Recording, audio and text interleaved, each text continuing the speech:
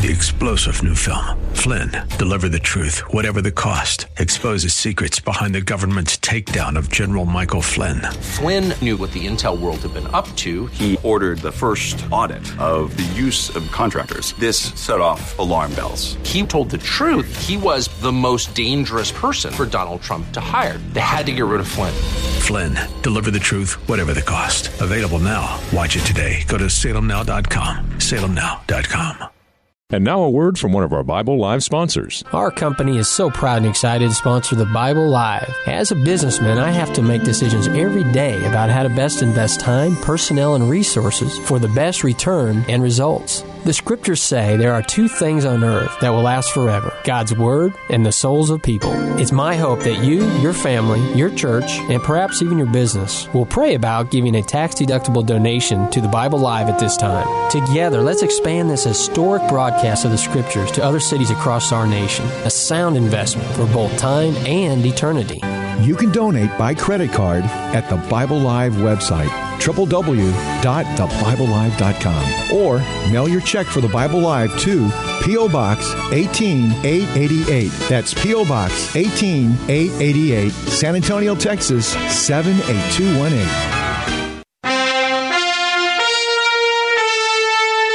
Welcome to the Bible Live Quiz Hour. It's time to test and grow your knowledge of the Bible. The entire Bible every year. On Sunday nights at 9, join us here for the Bible Live Quiz Hour. Soapy will ask questions from the Bible Live leaders. You call in with the correct answers, and you win. It's just that simple. So get out your Bible, put on your thinking cap, and hit that speed dial. Because here's the host of the Bible Live, your Apache Indian scout through the Book of Books, Soapy Dollar. All right. You cannot hear anymore? Let me get you ready. I'm gonna bust your eardrums, buddy. Again. Welcome aboard, everyone. We're so glad to have you here. This is the Bible Live, and tonight we've got a great program. We've got some very, very interesting chapters from the book. Are you hearing okay now? I think so. A little better. Very good. I heard until you adjusted. Hit him again. I can still hear him. That's what the old joke. There's some joke about that, you know. Hit me again. Wait, I can still hear him. Did I tell you that? Yeah, I ran to a guy who told me about where you got religion and faith. Really? Yeah, sure. He said that you were out in West Texas. I was. You were riding a horse. Okay. And you fell over the cliff, but you grabbed onto the edge of the cliff, and you started saying, "God save me, God save me." And I know. Give me more faith. Give me more faith. And the voice came out of heaven and said, "Okay, let go. Let go of the branch." Yeah.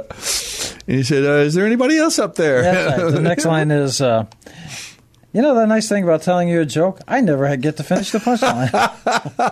I've heard them all. I tell you, 61 years, I guess. After a while, you hear every preacher's joke from all around the world, you know. Well, that's very good.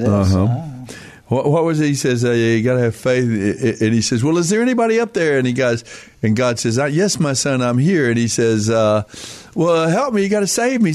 And he says, oh, that's going to be easy. All you got to do is have faith. And he said, great, I have faith. And he says, all right, that's wonderful. Let go of the branch. The guy looks down and looks back up and says, well, is there anybody else up there? Yeah, I know that. That was a good one. No, it was good the first time. Where's your laugh track? I got to have that. Oh, yeah, okay. Okay, we'll do that, okay? Okay. There you go. That's what I like to hear.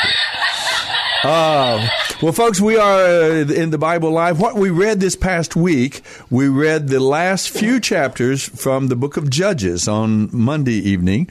And then on Tuesday, we spent the entire reading on Tuesday night was from one book. We don't get to do that very often. They're not usually that number of books that are short enough, just the right size for us to be able to read the entire book in one reading. But it does happen occasionally, and that happened on Tuesday of this past week. We read the entire book of Ruth. I love the story of Ruth, Jacob. You know why? No, is it a joke? No. Oh. No, it's because it's such a relief after Judges. The book of Judges is so, to me, it's so it's so tragic. It's so terrible. The potential, the wasted opportunity, what could have been. And all these 12 judges, and they're wasted, not every one of them. I mean, some of them, Deborah, wonderful, and some of them, there's some very positive things. But in general, you see the nation just spiraling downward and just continuing to suffer the consequences of abandoning their God. And it gets so depressing to me every year when I read through the Judges.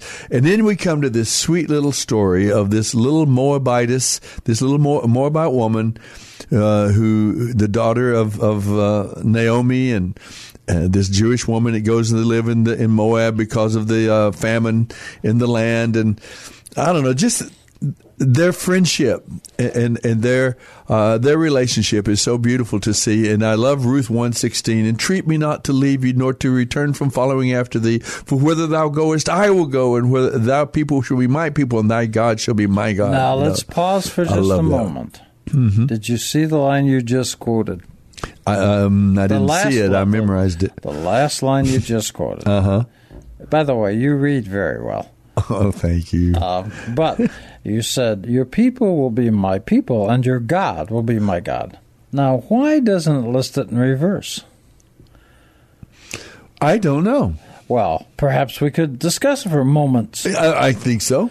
It's because that's actually the line they use when people, because you do get a few people that want to convert and become Jewish. That is actually a line in the conversion, yes, in the Jewish Four Spiritual Law booklet. It says. I don't know about all that stuff, but I only know what I know. Uh-huh. But I know, but they say, but why would people become before God in the line you quoted? Because no matter if you like somebody's God or not, if you don't like the people, you're not going to like their God.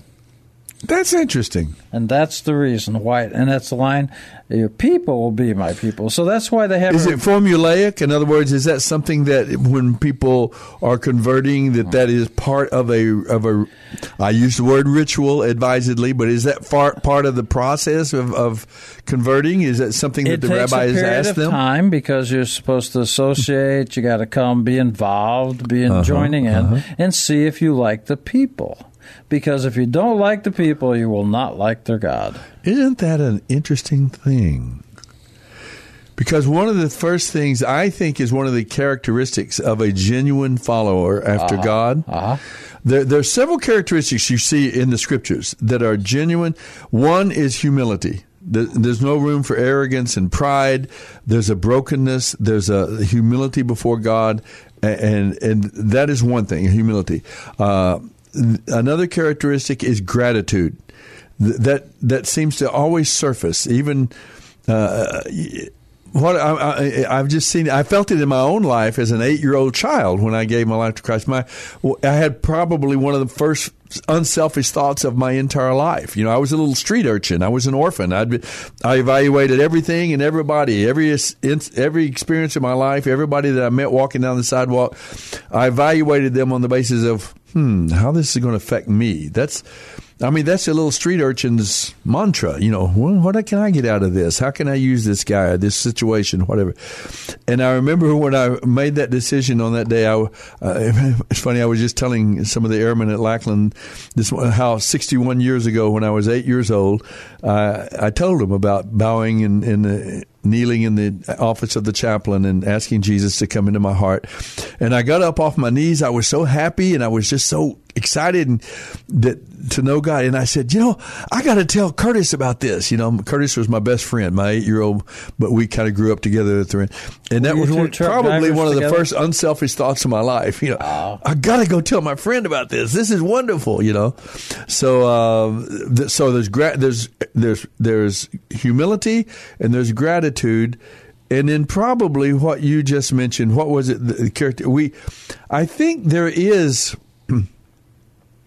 When someone claims to be a follower of Christ and is overly and harshly critical of the people of God, those hypocrites in the church and this, Now I realize we are a messed up group of people. We're not perfect. We're just forgiven, and so we're. And it does disappoint, and we do let down a lot of people as Christians. We make a lot of mistakes in our lives and the way we treat people, the way we treat each other even.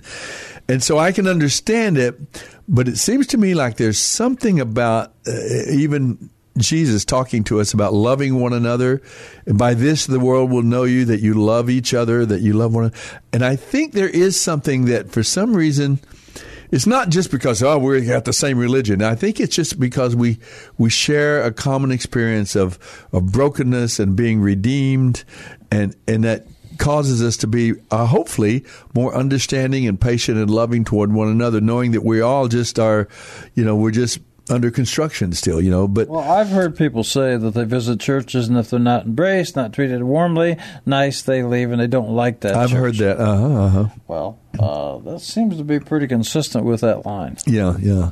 And what is it? Wasn't it Mark Twain that said something like, if you find a perfect church, don't join it because it won't be perfect anymore? It had to be some. Actually, one of my favorite lines of Mark Twain. I remember it, but I can't. Yeah, well, it's okay. I remember it for you. Okay. But halfway through, you will remember it, and you can finish it for me. Probably I'll finish it for you. What is it? He said, most preachers, this is him. I know. Most preachers will find a starving dog, cut off his tail and feed it to him, and think they did something. A starving dog, cut off his tail and feed it to him, and think that they did something good. Yeah. Well, he was a little critical as well. I want to stress that was Mark Twain. That was Mark Twain. I'll send all your emails and letters to Mark Twain.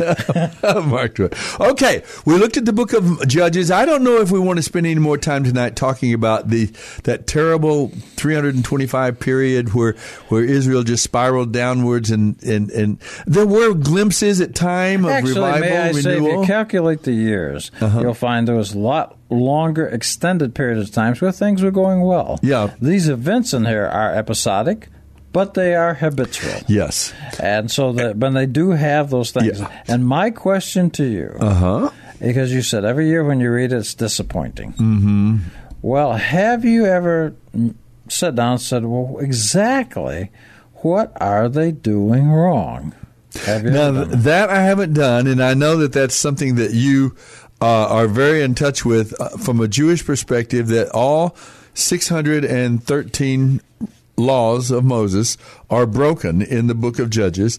And one of the real challenges, one way to read the book and one perspective of it, is that we are being prepared ourselves to be judges, to know what's right and wrong, and to recognize it from God's laws, and that we should. It's kind of like an exam that you go through it, and to see if you can find where are the 613 laws, the 613 times that God's laws are broken.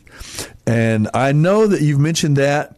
But do you know why empathy is a very hazardous thing? It's a good thing to have sympathy, empathy. It's good. But do you know why it's dangerous? Do you know why? No. Because now we know it's a good thing to have charity, empathy, sympathy. But the reason it can be dangerous is this, is the people you have the most empathy for are the ones that's close to you. For example, I will have more sympathy, more empathy for my children than I would you, Soapy. And I would expect you to have more for your children than me.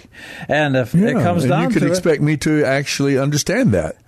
Right? Right. And if it came down to it, you would kill me and provide whatever I had to your children because you have empathy. If that's your golden rule, then you are picking something that's dangerous. Mm-hmm. So there's got to be something that's larger than just some feeling.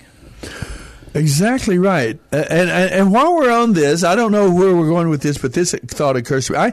I think I don't know how profound it is, but it's a thought that came to me probably some 20, 25 years ago, that when there were all this talk about... share it with us right now, right? All this, You're going to share it with us tonight? I think I will. Okay. I think I'll break it out and tell somebody about it. I haven't actually voice this to many people, but the whole idea, the scriptures are full of this mandate, this commandment of God, this expectation that we are going to love everybody, that we're going to love people everywhere.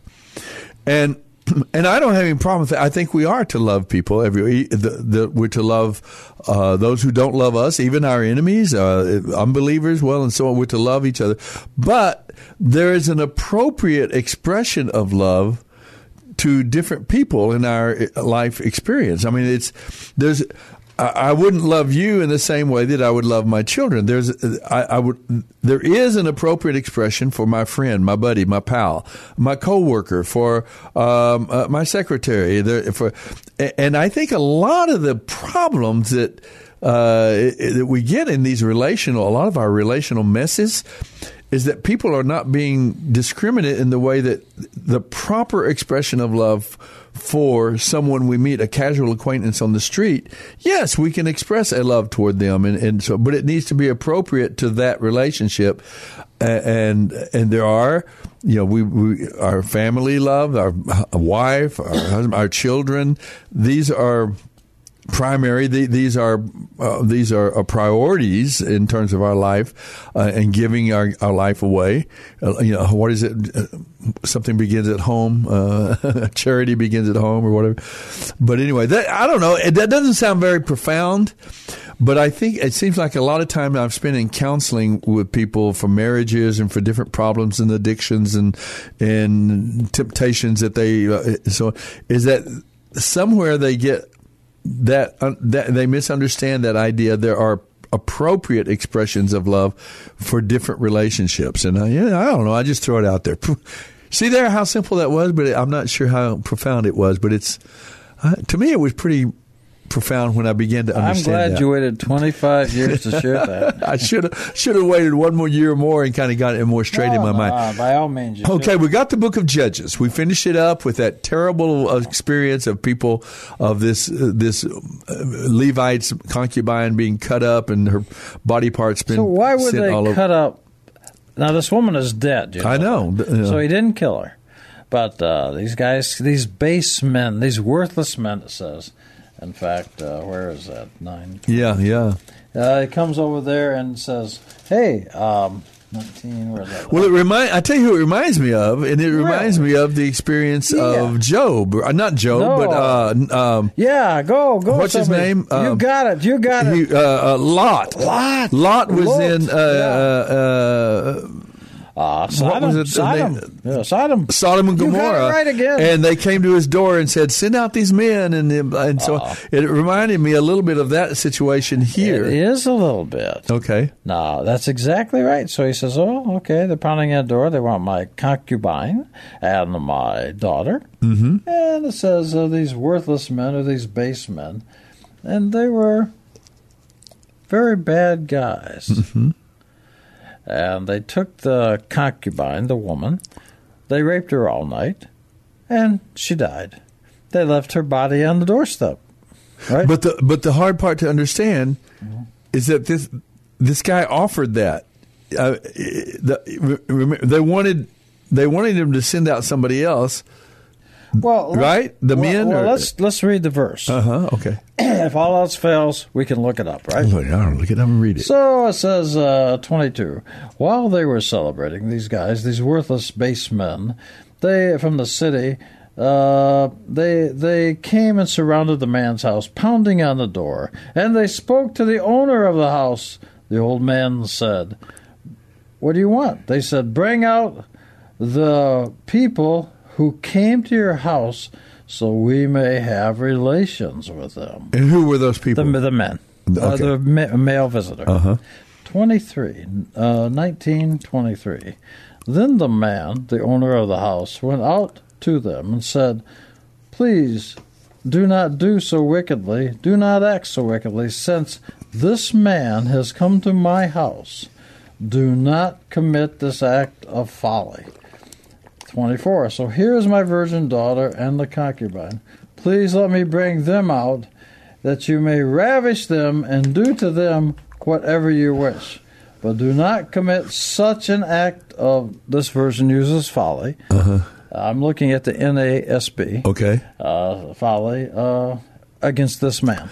Okay, let me ask you a question. Yes. Your explanation in the occasion of Lot was that Lot was actually doing a good thing because he was at least trying to encourage the men to be less evil than they were trying to be. Now, is that right?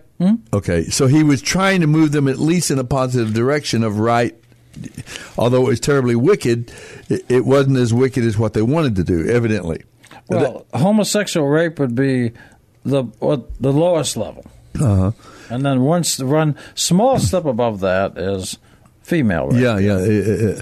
So the point that was a point about Lot. Now, is that dynamic working here as well? They're in the tribe of Benjamin somewhere, right? Well, they are bad guys. And they're there, and these guys are asking, and he, to me as a, just a 20th century Gentile believer, when I read that, I thought, how in the world could anyone sink so low as to offer their own daughter in this situation? And that doesn't seem like an improvement to me. And yet, is that same dynamic at work here in the book of Judges? Yes. He's trying to. That's a step up from what they were wanting to do? Yes. Wow. Well, boy, I don't get that at all, but okay. I know you don't. And that's okay, because we're not done with you yet. But let me tell you something else, just before, put the tail in on it before. This also comes into the question you asked me before about these 613 rules. Have I ever read the book of Judges to see if I could find what all of these laws that were broken? I don't think, now I don't know if, I'm not even saying this is a good thing, but I don't think that we as Christian believers are as much in tune with the idea of the laws of God and keeping them, obeying the laws and counting them up and knowing exactly what they are as you guys are. I mean, I think that the whole point of us being redeemed and forgiven by the Messiah, his death on the cross, we're forgiven, we're cleansed. So our focus is not so much on, keep all these rules and all. It's on enjoying our freedom and our forgiveness and knowing that God is working in us to write his laws on our heart. Would you rape this man's daughters and the concubine? Would you? What? Say again. If God's working in you, would you and your friends rape this guy's daughter of course and his wife? No, right? Well, I would think no. I would hope not. Obviously. It seems like obviously no. So why would he even offer? I don't think if God was working me, I wouldn't even offer my daughter and some other person to that. That doesn't seem like a right, good thing to do. Okay, tell me why it's not right. And I agree with you, it's not right. But you should be able to tell me why it's not right. Look, I want to tell you something. Okay. Christianity is a wonderful religion. Yeah, I have no criticism. I know you do. But Judaism concentrates not so much on faith and belief as much heaven as... May I finish this? This is not a... It should be a compliment to you that I know every thought in your head. This is not a joke, so let me finish. Okay, you go for it. It concentrates on acts. What you're doing, your deeds, your acts. It really is telling you how to act like a decent human being. How to live as God's people, yeah. How to live in this world, yes. That's what it's concentrating on. And so, the faith, the belief, that's a given. But, so here's this guy, he says to them, don't do this. Well, we should be able to say, if I say to you, all right, Soapy, my instincts are that's wrong. Now tell me why that's wrong. Because there are religions that might say that's okay. So tell me why it's wrong. I agree it's wrong, but tell me why. Based on the laws of God? Yes, based on the laws of God, yeah. So... Well, clearly, I mean, it's no matter if you don't even contrast it to what they wanted to do. All right. May I have your first name? Clearly, you can't commit. I mean, you can't forcibly force people, and then, of course, in the end, after all of that, kill them. I mean, that's against God's laws. I mean, he certainly, right? It is not a deep, dark secret that was a terrible thing to do, right?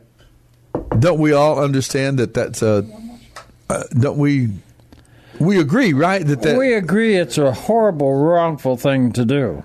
But I want to know why you know that. We're getting ready to go to a break. Well, God doesn't. God, that's not consistent with the character of God. That you would forcibly take a person and rape them, or gang rape them. Yeah, I agree with you. I couldn't agree with you more. I mean, it's so evident and clear that it almost makes the question, not make sense, because it's self-evident that this is wrong. You can't do that. It's self-evident based on what? Well, frankly, I'm not even sure I'd need to be a believer to think it was wrong. But I guess, but there are terrible pagan groups and primitive groups that do these kind of things. Yes, because they believe it's okay. They have faith. They have confidence in their God and their religion. It's an okay thing to do. Okay, but the God of the Bible is not okay with that.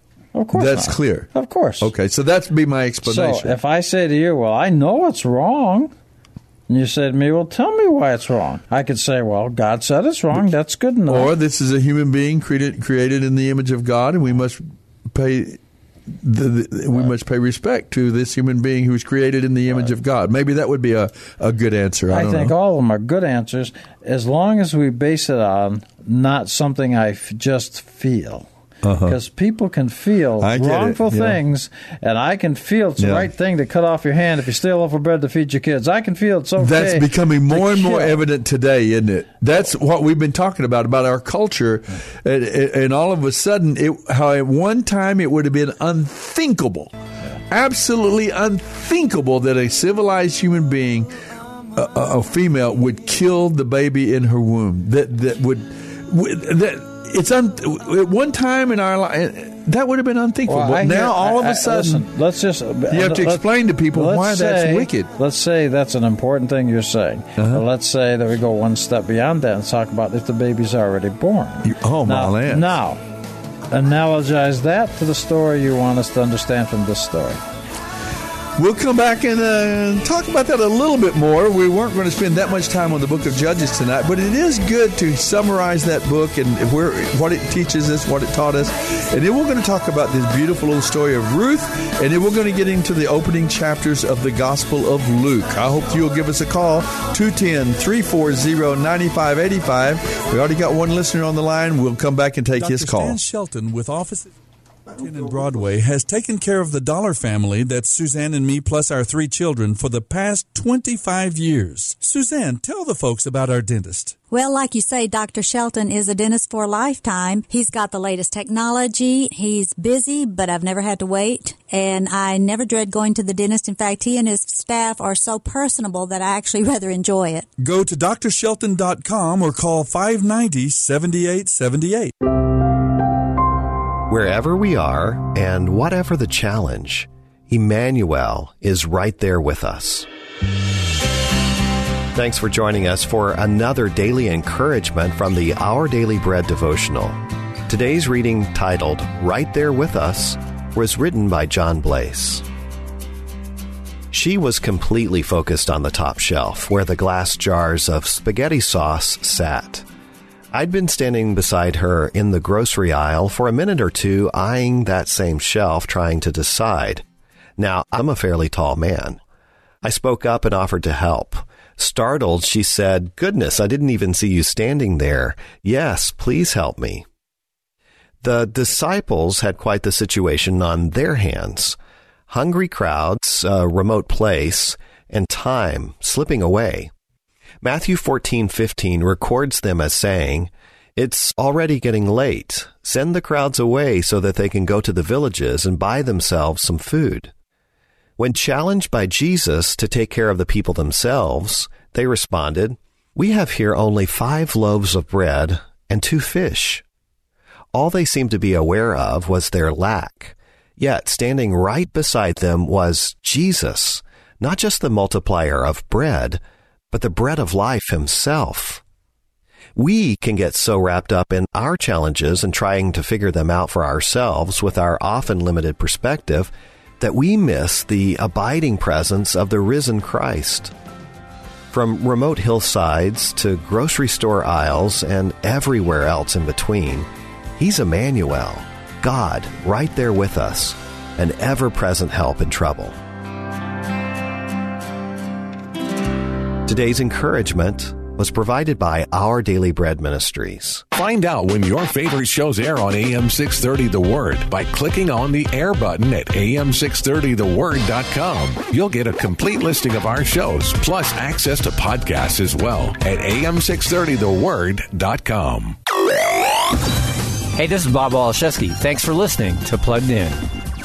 On her 25th birthday, Meghan Trainor vowed to love her new husband forever as she walked down the aisle to her latest track, Marry Me. In the tune, Trainor says that others have urged her to be cautious before taking a matrimonial leap. But she declares that she's ready to give her heart away to the man she trusts to keep it safely. Yeah, they say keep your heart safe, but I can't wait. Won't you marry me? Marry me. Marry Me is a sweet tune that tops off years of tracks in which the singer has pined for Mr. Right. Years that show that waiting has finally led her to a relationship worth waiting for. For a full review of this tune, visit pluggedin.com/radio. I'm Bob Waliszewski for Focus on the Family's Plugged In.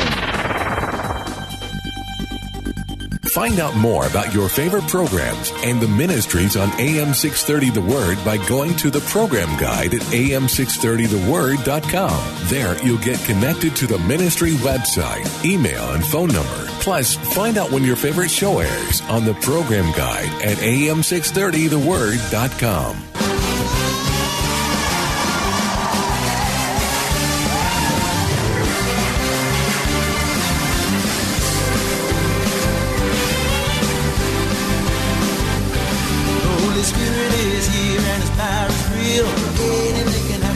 Probably will. Something very good, something good is going on around here. There is a light that shines to make the darkness disappear. Power at work, but there's nothing to fear. Something very good, something good is going on around here. You're listening to The Bible Live with Soapy Dollar. The Holy Spirit reign. We are not burning desire to live of Jesus' name. All right. Great song choice, Todd. Church on fire. Don't panic, folks. I don't mean your church is on fire. I mean God's people on fire, passionate and intent on serving God. And that's what we need these days. We need the church to wake up and to I don't know, get over the shock of where our world's going and be about the business of announcing the truth and giving the reasons why things, as you were saying, why is this wrong? We just think everybody understands, but we don't understand that a lot of people, their worldview, they've opted into a worldview that allows some of this atrocities, that allows some of this scandalous behavior. They've opted into a God, or if they believe in a God at all, it's a God that allows those things. It's somehow in the economy of their God. Now, I guarantee you it's not the God of the Bible. There's a book. That's true. It's not the God of the Bible.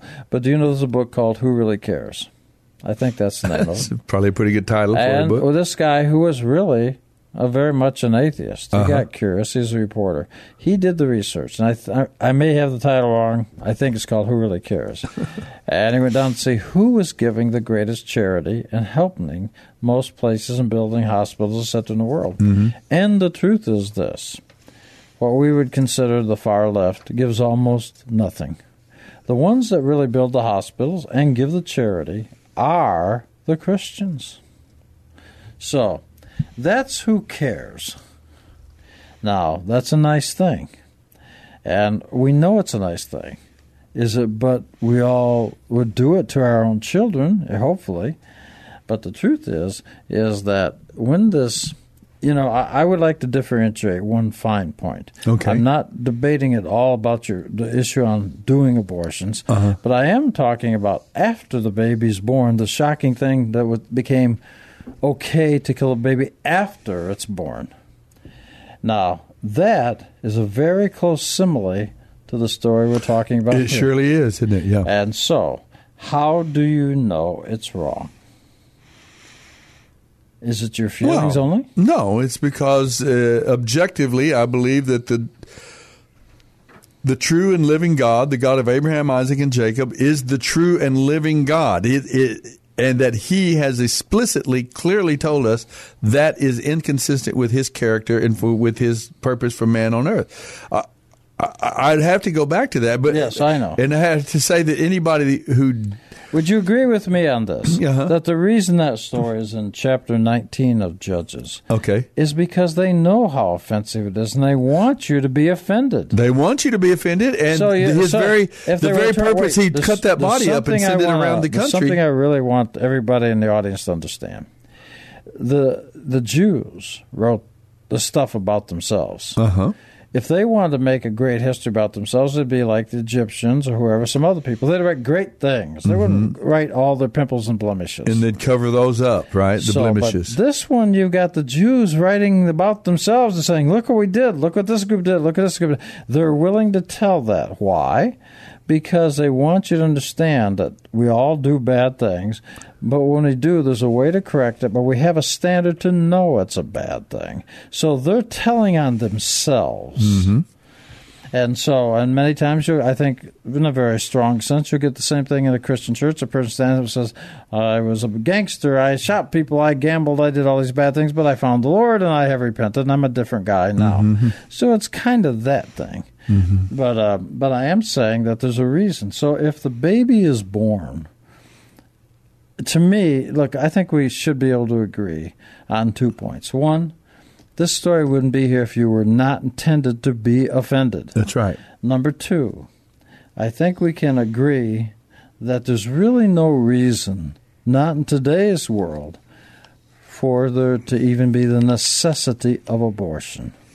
No. Because people can take pills, they can keep from getting pregnant. Now, they can live chaste, pure lives. They could not sleep around. Assuming that that's a very admirable estate, but let's say it's not going to happen, and assume they're not going to get married, and assuming that they're not going to pay attention to it. And so the babies suffer the penalty, of course. But that's for during the abortion. But even afterwards, then we have a situation where the baby's born. Well, sometimes I understand from talking with doctors, the reason that they go ahead and liquidate the baby, as they say, is because the baby has been so severely damaged during the birth process that they are going to have a very, very vegetable-like life. And so they make the decision that life is not worth living. One of the greatest debates going on in all the hospitals throughout America, and as I've been told, in the medical field, is now we all want to determine the quality of life. Not life, but the quality of life. So other people get to make the standard. Well, I've decided the quality of your life just isn't very much worthwhile. In fact, I had a conversation with a doctor just a couple weeks ago, and they were talking about, well, you just got to accept this, and this, people get older, and I found it fascinating that he had become so professional, so calloused, that he could just say, well, that's just the quality of that person's life is just not there because they're very, very old. And to me, I'm thinking, wait a minute, that's the only life that person's got. How are you to say it's not? There's no quality. But so here you got the story that's supposed to be offensive to you. So these guys rape her. By the way, there was definitely involved homosexuality in this. And so they ravished her, they raped her to death. They left her on the porch. And then the guy, he takes her body and he cuts it in 12 pieces. And he sends, like it's 1929, it says, when he entered the house, he took a knife and laid hold of the concubine and cut her into 12 pieces, limb by limb, and sent her throughout all the territory of Israel. In other words, one piece for each tribe. Yes. Now, why would he do that? I assume he's doing it to shock them into action as well. Does that Yes. Seem reasonable? Because there is a certain amount of collective guilt that we all participate in allowing this type of conduct to fester and grow. Well, that was one of the laws of Moses, wasn't it? That if a tribe, if some crime happens in a certain city or town and they don't repent or they whatever, then all of the tribes of Israel are supposed to rise up and attack that city. Maybe this next, isn't that right? Yes, absolutely. You're very good. So you were talking about one of the laws. See, you're identifying. Okay. Now listen to this verse. It's verse 30. All those that saw it, the pieces of the body, which is, of course, a decimation of the body. Yeah.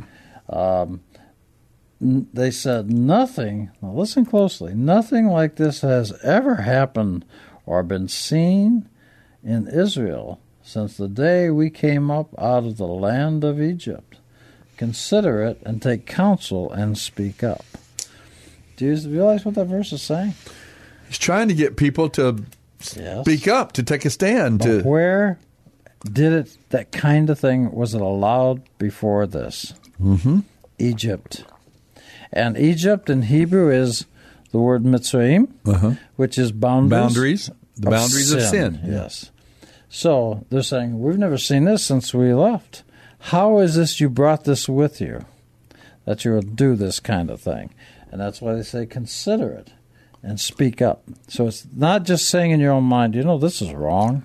It's saying we got to do something about it.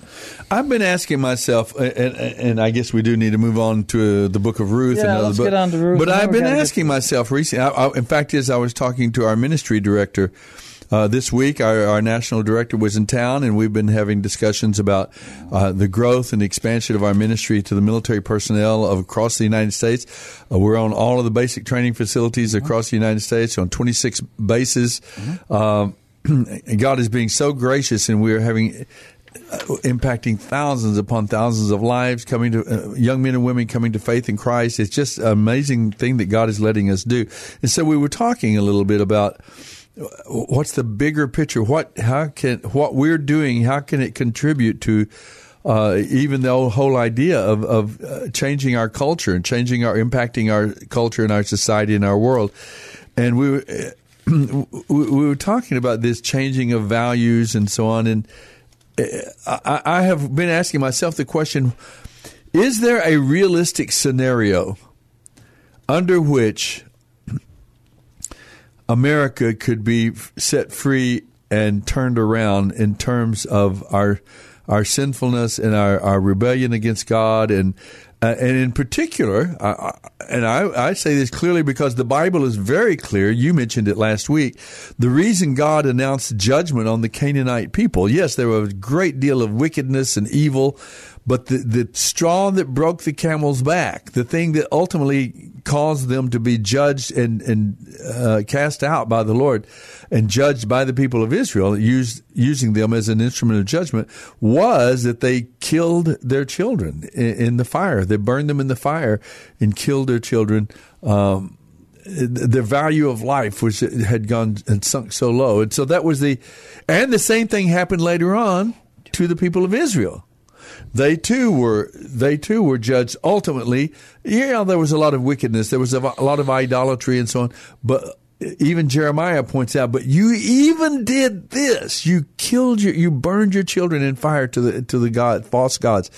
And so I guess there is something is there a scenario, a realistic scenario under which America might repent? That truly, could something so terrible and vile happen that we're looking at here in the book of Judges that would finally be the bottom of the barrel, and that people would be revulsed by our sin and our wickedness and where we've gone to. And I don't know. It seems like we keep going lower and lower, but that's the story of Judges. It kept getting worse and worse till allowed rape and mutilating a body. And even that didn't do the trick. Well, let's go to our caller. We've got someone waiting to be heard from. I think it's Harold here calling in. Hi, Harold. Are you there still?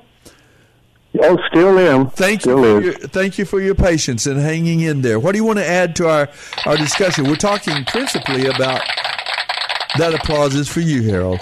We're talking now about the book of the Judges, but we're going to be looking at Ruth and a little bit of the Gospel of Luke as well. But we're looking at the book of the Judges.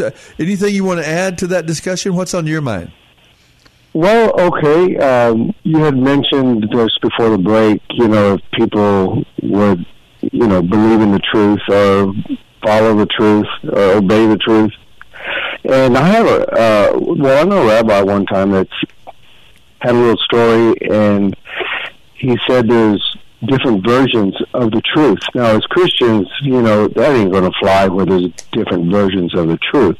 But I kind of have a little Bible study every morning at work with this, just a few people, and I tend to read right to left, open the Bible, and there's a little example of it here, and I was going to ask y'all's opinion why. This is 2 Samuel 1:6. We were discussing about Saul and Saul dying, and it says that Saul leaning on his spear, and this gentleman said, no, he thrust himself with a sword. I said, no, it's right here, 2 Samuel 1:6. Saul leaning on his spear. And yeah, there was a lot of chariots followed him, and then 7 says, now when he looked behind him, he saw and answered, he heard someone, and who are you? And so I answered, I'm a Amalekite or whatever. So he asked him, please stand over me, kill me, for the anguish has come upon me, and my life still remains in me. So I stood over him, and I killed him. Now, that's what it says. And a little bit later, down the verses, David had that young man tell him the story, and then David had one of his men kill that man for killing Saul because he was anointed.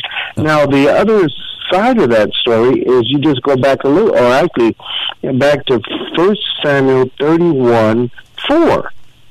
And it says, then Saul said to his armbearer, draw your sword and thrust me through with it, lest, these uncircumcised men come and thrust and abuse me.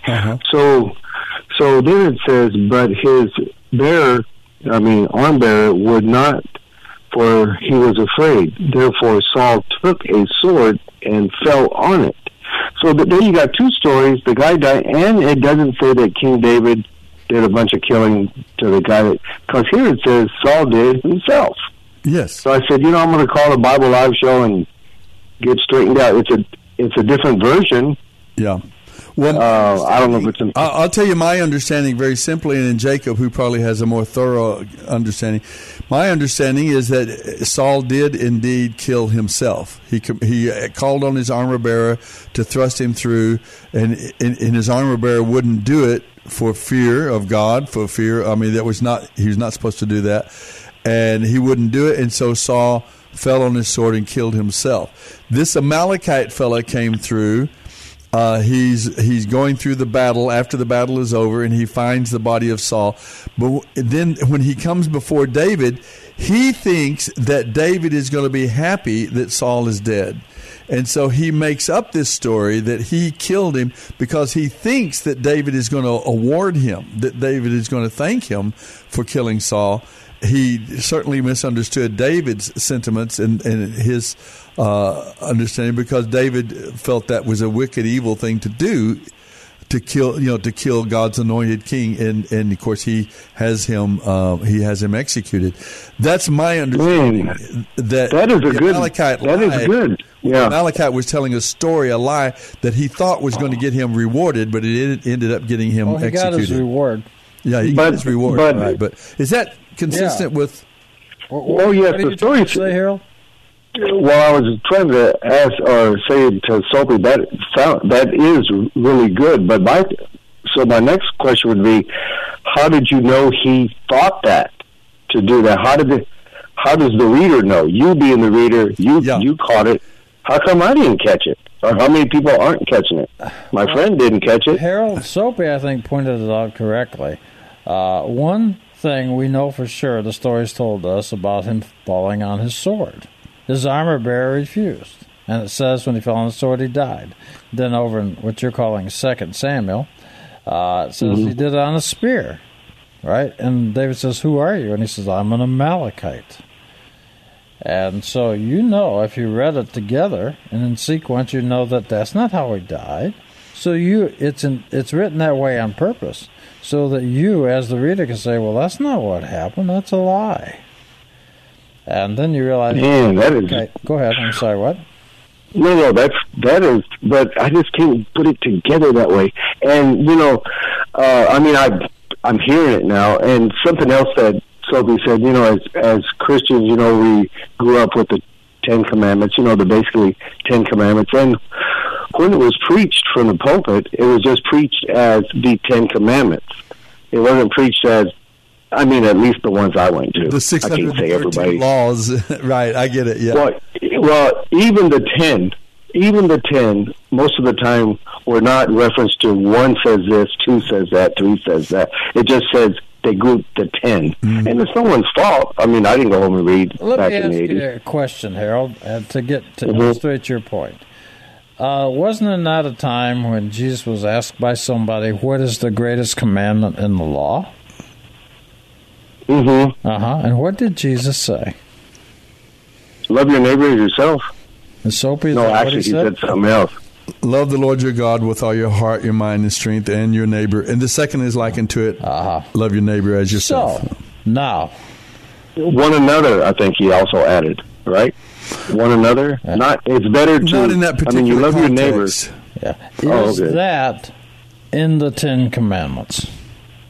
No. Why do you think I picked that? Now let's talk. I'm going to go to your sword and your spear problem. But Jesus, they ask him what's the greatest commandment. He picks something that's not in the so-called Ten Commandments. And he said, that's the greatest commandment. So he himself understood there were commandments other than the 10. You follow me? No, yeah. So, but he was just, it wasn't like Jesus has made that up out of pure, was a quote, Jeremiah talked about God writing his laws on our hearts, yes, right? Yes, he does, and there's no doubt that loving Jesus the Lord did with not create it himself. He's quoting. But the point is, if you ever slow down and say, wait a minute, the Ten Commandments, the Ten Commandments, the Ten Commandments. But that's not one of the 10. And yet Jesus picked for all Christendom, remember this, that I said the greatest commandment is this. So he's picking something that's not in the 10. So of all the things he could have picked, he picked that for all Christians to learn that from him. And so you read it, and you say, wait, that's not in the 10. It is in the Torah. But it's not one of the 10. So there's something else going on, and he's actually saying to himself, he didn't pick one of the 10 himself, he picked something different. And so he wants you to know that he picked that for all Christians. If you ask Christians, what did Jesus say was the greatest commandment? They quote that. And then I like to ask, is that one of the 10? The answer is no. So we have learned that Jesus understands that there's commandments other than the 10. Now, so if you had them laying side by side, Harold, and you read the 10, and then you look what Jesus said is in his thoughts, his opinion, his teaching, that's the greatest commandment. You read the 10, you'd say, wait a minute, that's not in there, wouldn't you? Yes, apparently I would, yeah. Yes, apparently you would. So if you're reading just, 20 verses apart, I guess it is, 20 verses apart, I believe, it says how Saul really died on his own sword. And then somebody comes along, an Amalekite who we know is the arch enemy forever and ever and ever of the Jews. In fact, Hitler was an Amalekite, but that's another story. Did you know that, Harold? But we've all listened to you long enough to know that. Yeah. But then we got him telling a lie. And so he's lying. So his religious belief, his authoritarian belief is that he grew up in his culture where killing a king doing something like about even telling a lie about it is acceptable. It is not acceptable in the Jewish world.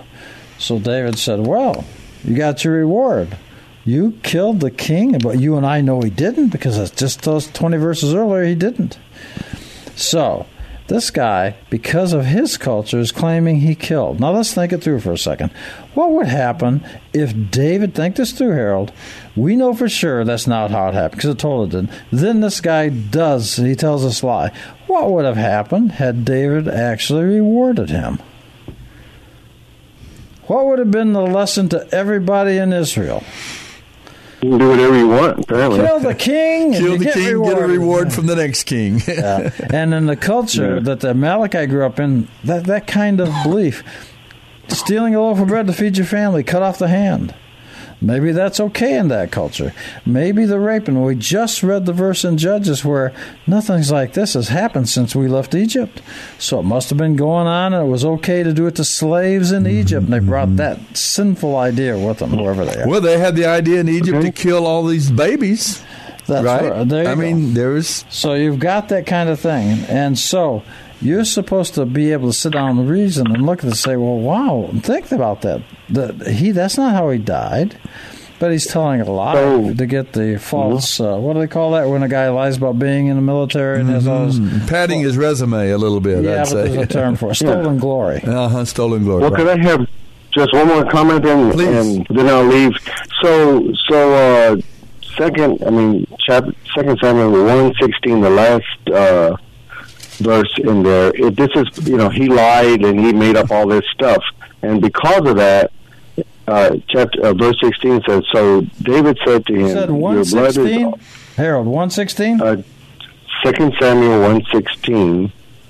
It says, and it's the last part of this portion here, it says, so David said to him, your blood is on your own head, for your own mouth has testified against you, saying, I have killed the Lord's anointed. So he got killed just because he lied. That's right. Right? Is that right? That was called an unintended consequences. Okay, well, I better let it go for now. He certainly didn't intend it. He didn't expect it to work out that way, did he? For sure. No, because he didn't know the rules of the Jewish people or David. That's right. Okay, I'll let you guys go, okay? Good to hear from you, Harold. Well, that's spent us a little time all the way jumping into 1 and 2 Samuel, but that's we're all over the map tonight. But we're going to come back. We have one more segment. Something in the book of Ruth, because there's something about they're undoing the sandal of the guy that should have been Ruth's husband instead of Boaz. Okay, we'll come back and talk about that from the book of Ruth, and then we'll take a peek into our opening chapters of the book Ruth, and we'll peek at the opening chapters of the book of Luke as well in our final segment. Don't go away. You can give us a call, 210-340-9585. We'll be right back.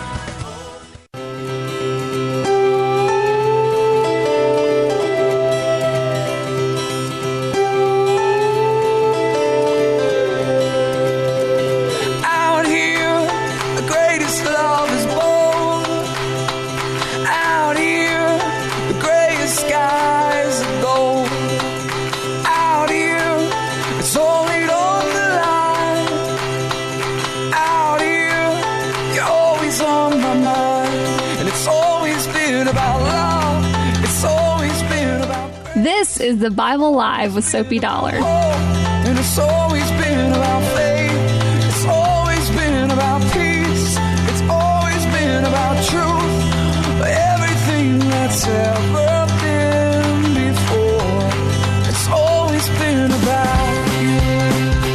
That's right. It's about the Lord himself, not about us. Life on planet Earth is not, we're not the main characters.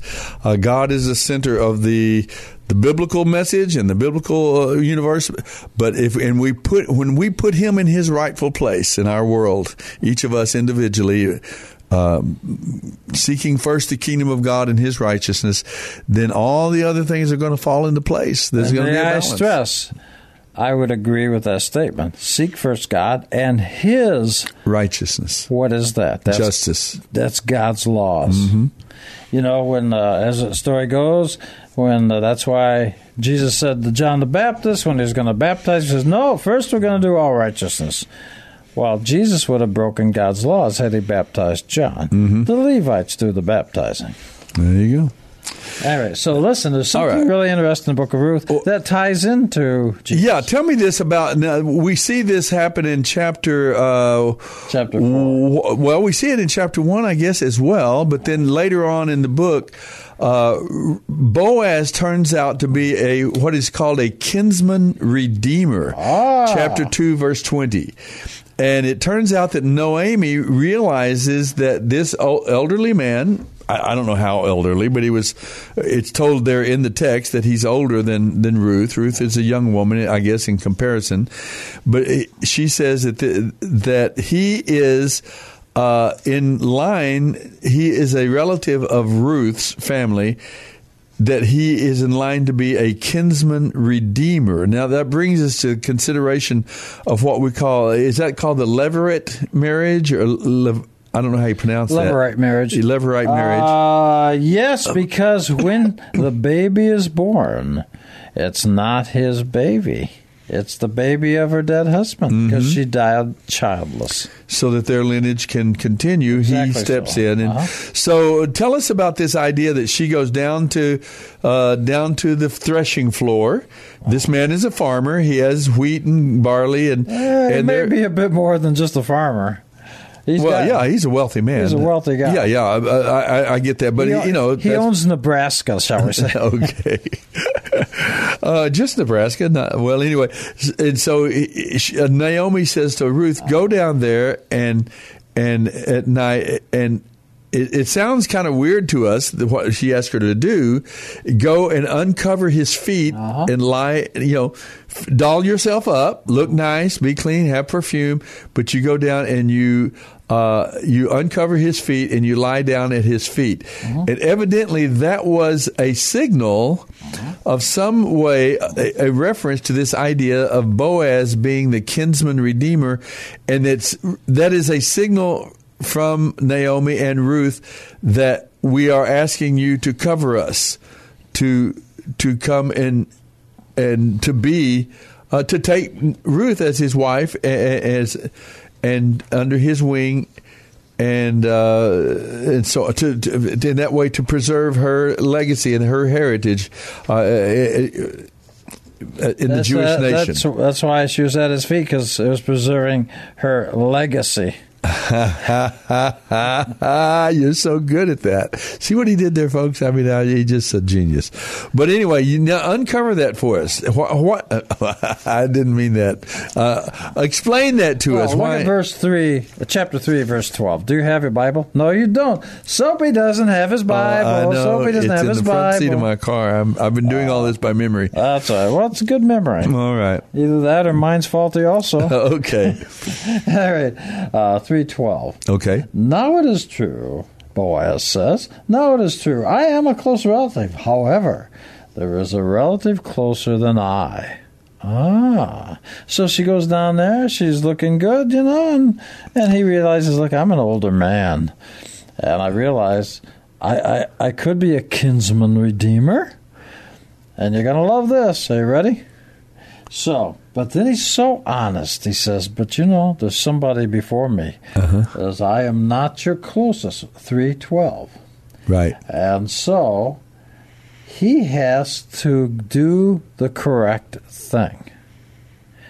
So he has to say that somebody else has to. He has to tell that somebody else, right? It's better than that. In chapter 4, they go to the gates, which means the whole panel, the community, and the judges.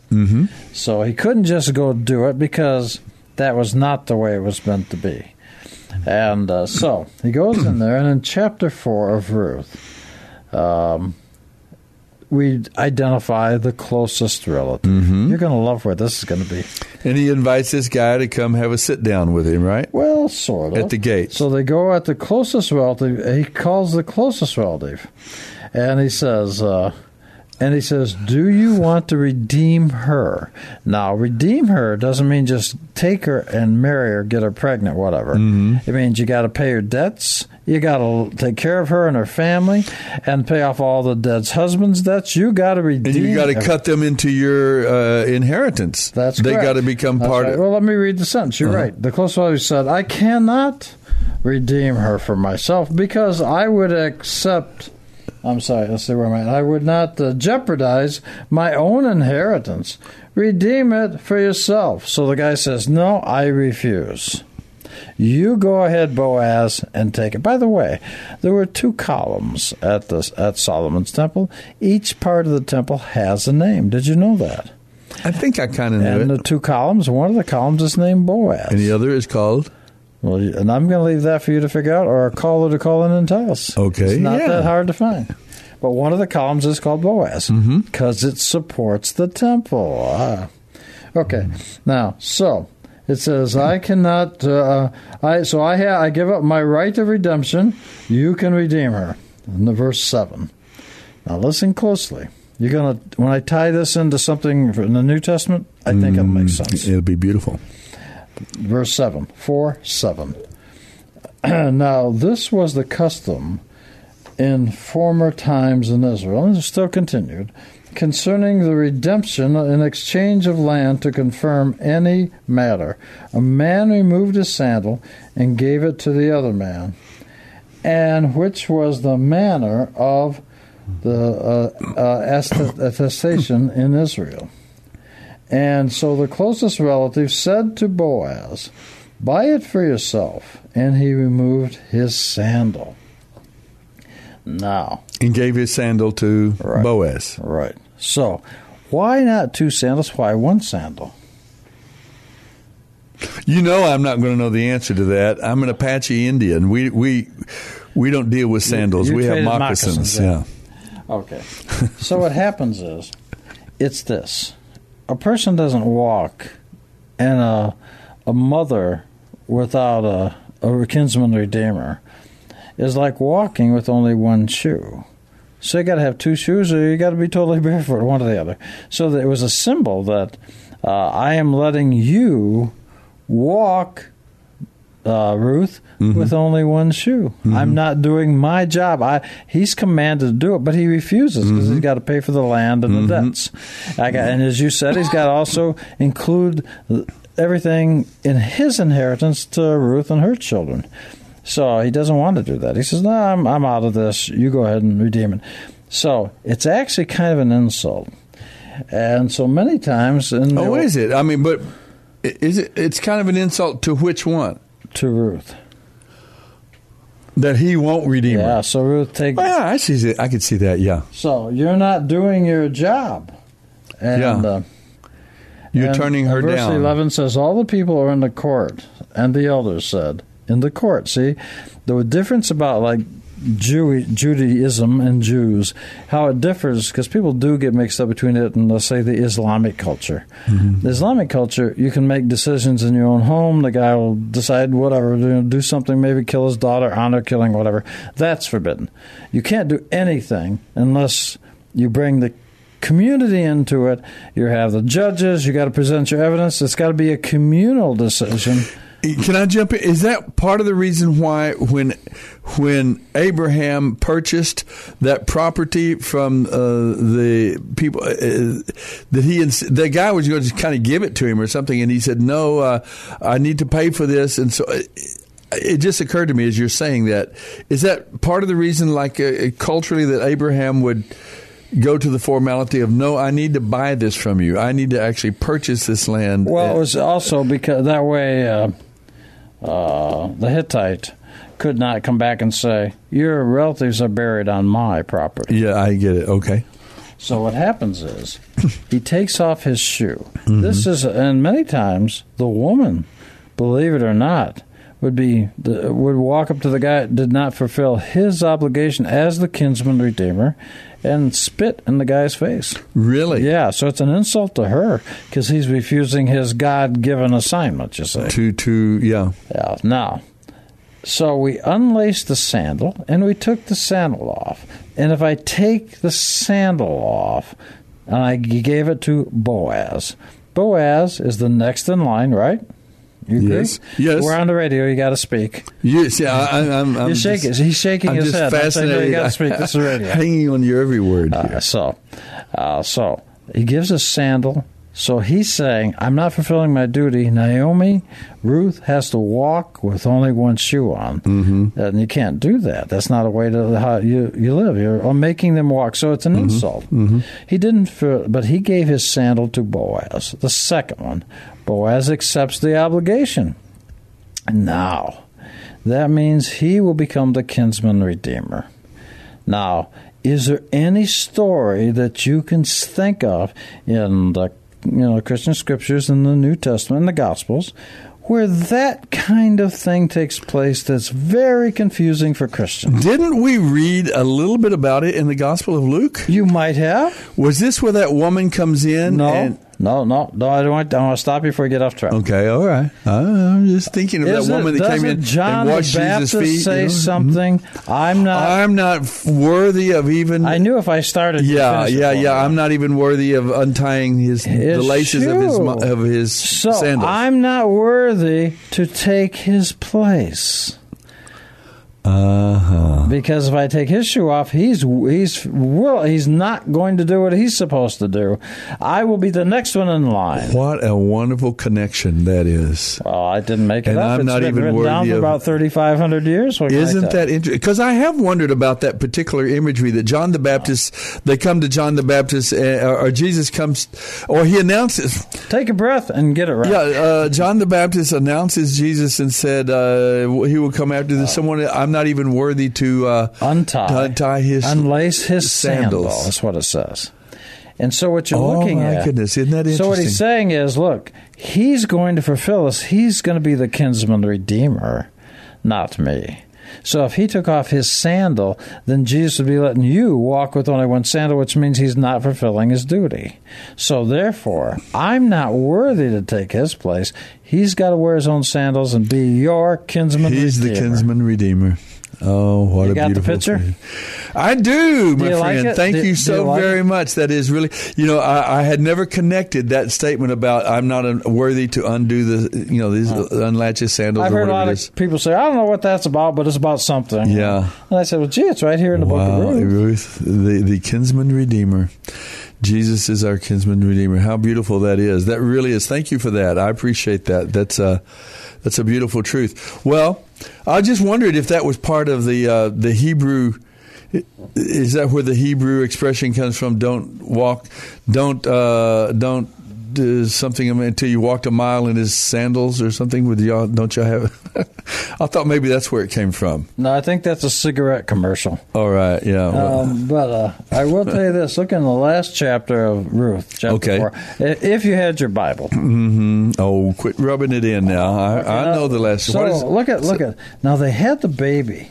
And look at verse 16. The baby's been born, and they brought the baby to Ruth. That's 4:16. Right. Then Naomi took the child and laid him, the child, in her lap, and became his nurse.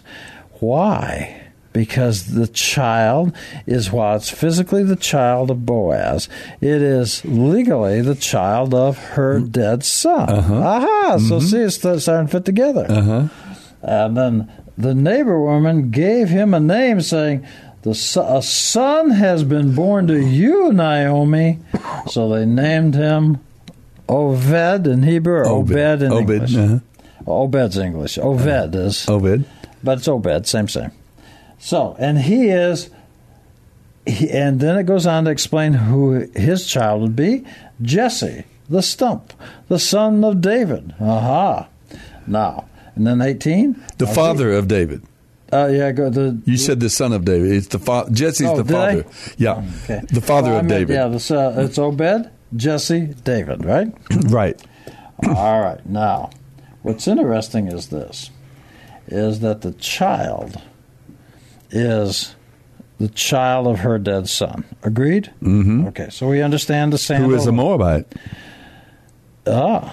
Now, that's why that's in the genealogy in the Christian scriptures, in the book of Matthew. So what we got here is, we have that's one. We'll count that as one.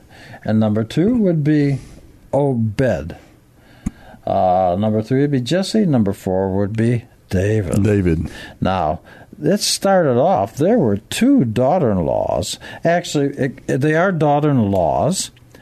They're married to the 2 sons of Naomi, and the sons of Naomi and her husband. They had 2 sons, right? They married 2 wives. And the 2 wives... The 2 sons were Jewish. They married 2 Moabite girls. Exactly so. Okay. Now, when the opportunity was coming, and Naomi said...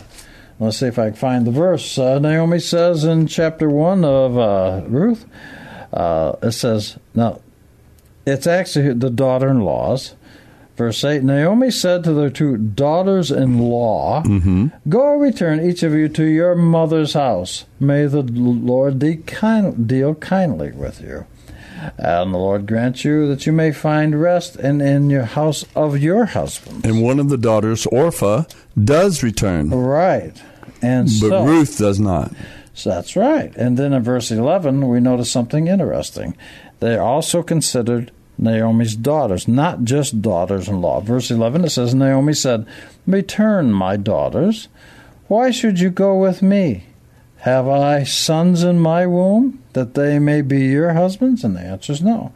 So, Ophrah, how do you pronounce it? Orpha. That's good enough.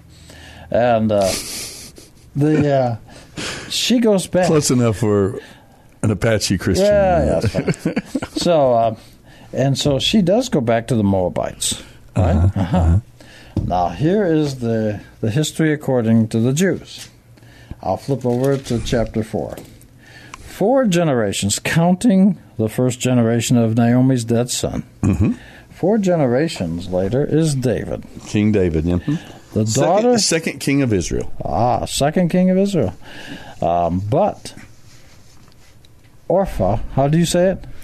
That's what I would... I don't know how I picked that up. It's Orpha. Orpha? Like orphan, but Orpha, without an E. Okay, we'll say Orpha. So she went back to the Moabites. She also, 4 generations later, she has what we would actually have to characterize as a Nephilim. Ooh. That guy... Oh, you're talking about Orpha? Yeah. Yes, I am. She's back over there. She has... Goliath.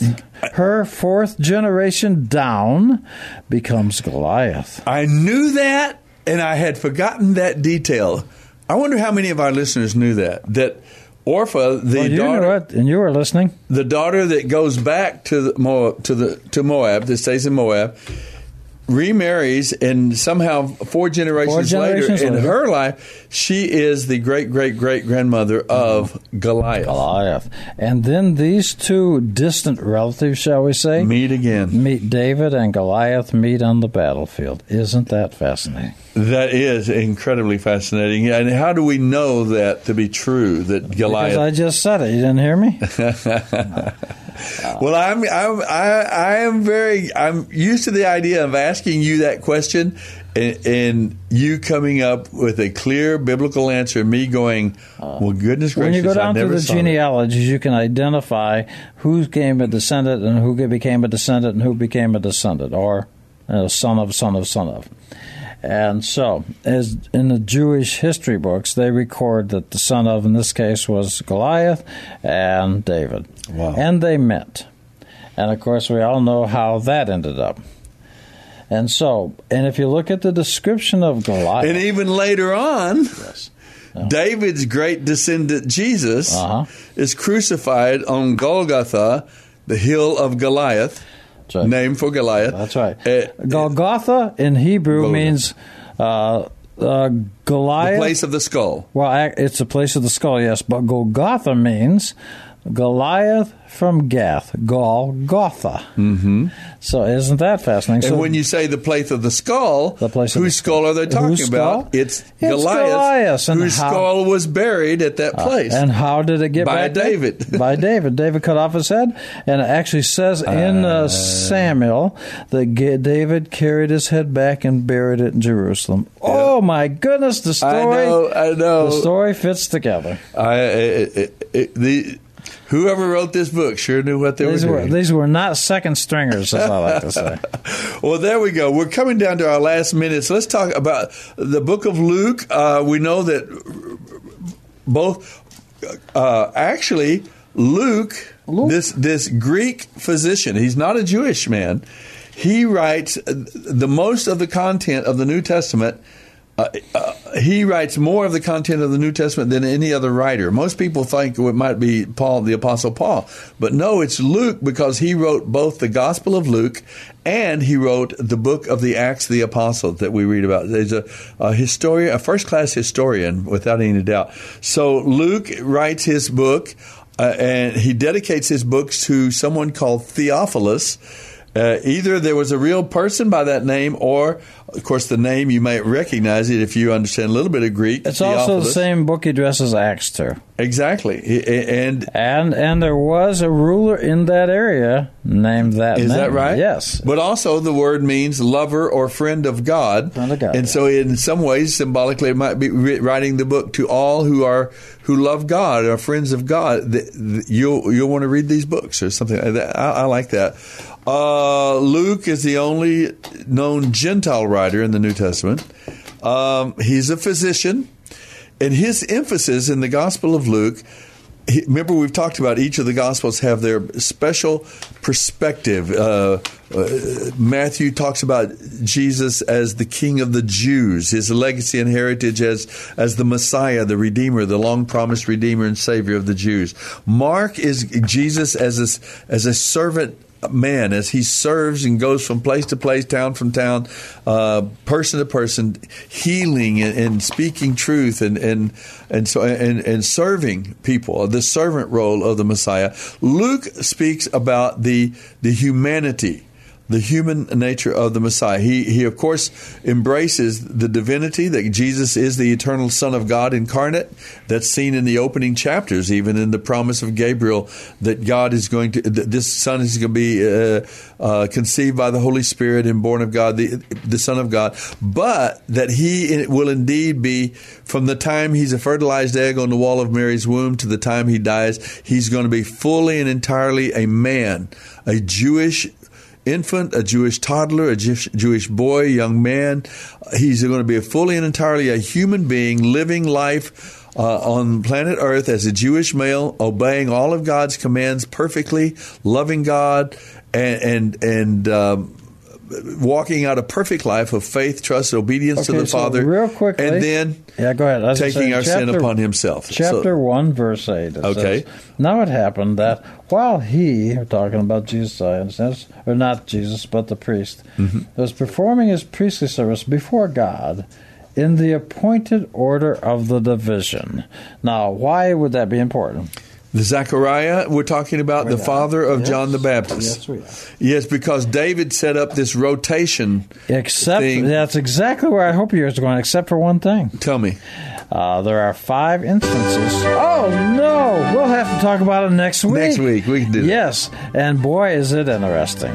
So, at any rate, I would like to say just one thing as we're parting company tonight with the audience. I think I know what you might say. Well, let's see if you say it. Something about always being the kind of person that you would want for a parent. Bingo, yeah. What a wonderful, wonderful reminder to all of us in these troubled times in which we live. God bless you, folks. We'll see you next Sunday night. The Bible Live is dedicated to helping restore the Bible to our culture and is brought to you by Crew Military Ministry. Mailing address is P.O. Box 18888. That's Box 18888. San Antonio, Texas 78218. Hear the entire Bible every year on the Bible Live, weeknights at 9:30 on this great station.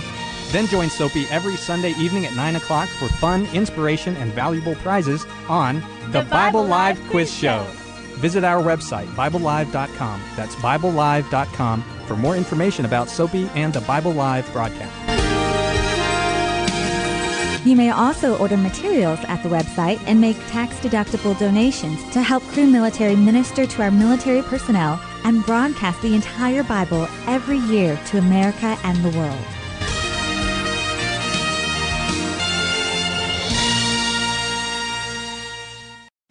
Three-star General Michael J. Flynn, head of the Pentagon Intelligence Agency, knew all the government's dirty secrets. He was one of the most respected generals in the military. Flynn knew what the intel world had been up to. He understood its funding. He ordered the first audit of the use of contractors. This set off alarm bells.